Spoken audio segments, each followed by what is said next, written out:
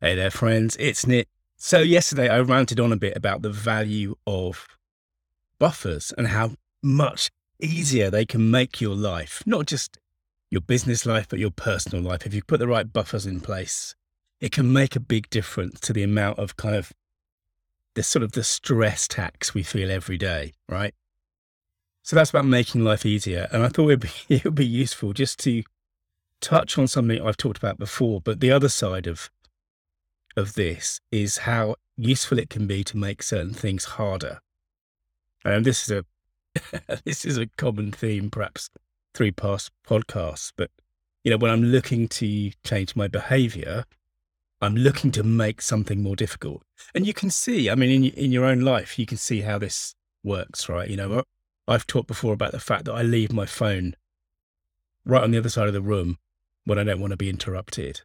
Or we could look at something on a larger scale, like what can we look at? Like the plastic bag tax in 2014 or 2015, I think it was. The English government in the UK introduced a 5 pence charge for every single-use plastic bag. So this is the normal plastic bags you get from a supermarket. Now, in 2014, the average person, I think, was buying about 140 of these single-use bags a year, which is extraordinary when you think about it. By 2020, so 5 years later, they were buying four bags a year.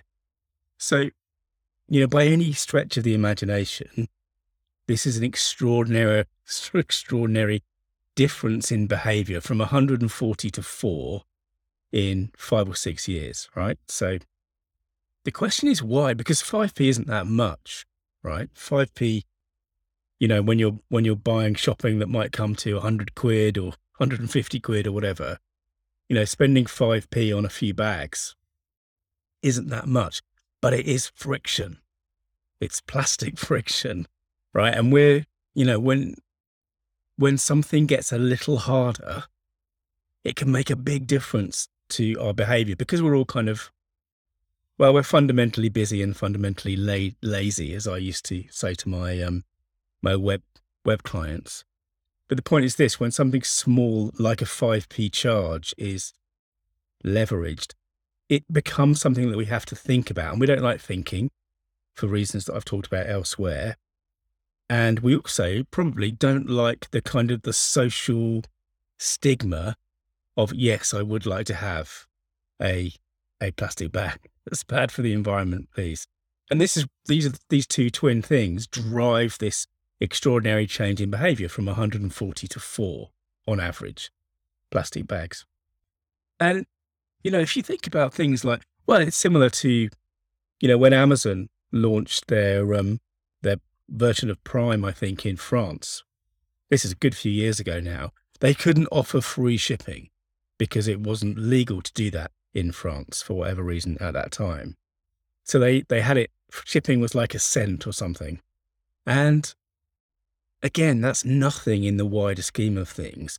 But the fact that people had to add it and the fact that people had to think about it had an impact on the kind of sales figures that Amazon would have expected, given their experience in the US, the UK, and elsewhere. Likewise, I mean, one of the things I remember from when I was a kid was going to the cinema and going to a restaurant or going to a restaurant and being wreathed in the smoke, the secondhand smoke of other people. And, they used to do cute things like there would be a smoking section of a restaurant. There was a while I can remember where if you smoked, you had to sit on I think it was the right-hand side of the cinema, like that was ever going to make any difference. And then I think it's about 2007 or so, again, the English government, because Scotland, I think, had gone before that. So the English government in 2007 introduced this smoking ban where it just wasn't legal anymore to smoke in a restaurant or a club or a pub or anywhere actually inside where people worked. And, if you look at the figures for what's happened since then, I mean, when I was lucky as a kid, I just fell in with a group of friends who weren't interested in smoking. We were more interested in playing tennis and football and rugby and all that kind of stuff. But plenty of my friends, plenty of my sort of wider circle of friends as kids did smoke. And back in 2007 or so, we had over 20% of the population in the UK smoked, 22%, I think it was. Now, I don't have figures for recently, but if you go fast forward to 2019, so that's 12 years of the smoking ban, and that 22% has dropped to basically 14% or something like that. So over a third of people who were smoking have now stopped, or at least the attrition rate has made that true.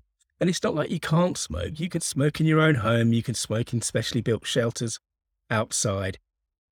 But these bits of friction make a difference. They make things harder. And actually, because we often just don't want to be bothered to do things, little bits of friction can make a massive difference to, those are two big examples of sort of societal shifts that are underway.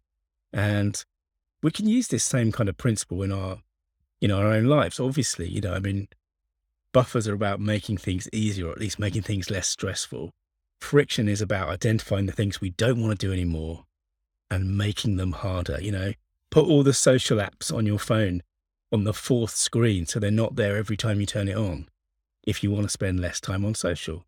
Maybe you don't, and that's fine. But if you do, you can introduce a little bit of friction, and I promise you it will make a difference. And of course, one of the things we're often doing when we're introducing friction to change our behavior is because we want to buy back more of our time to do the work that really matters, more of our time to make sure that our stories mean business. Thanks for listening. If you want to dig deeper into my work, search for story.business. Bye now.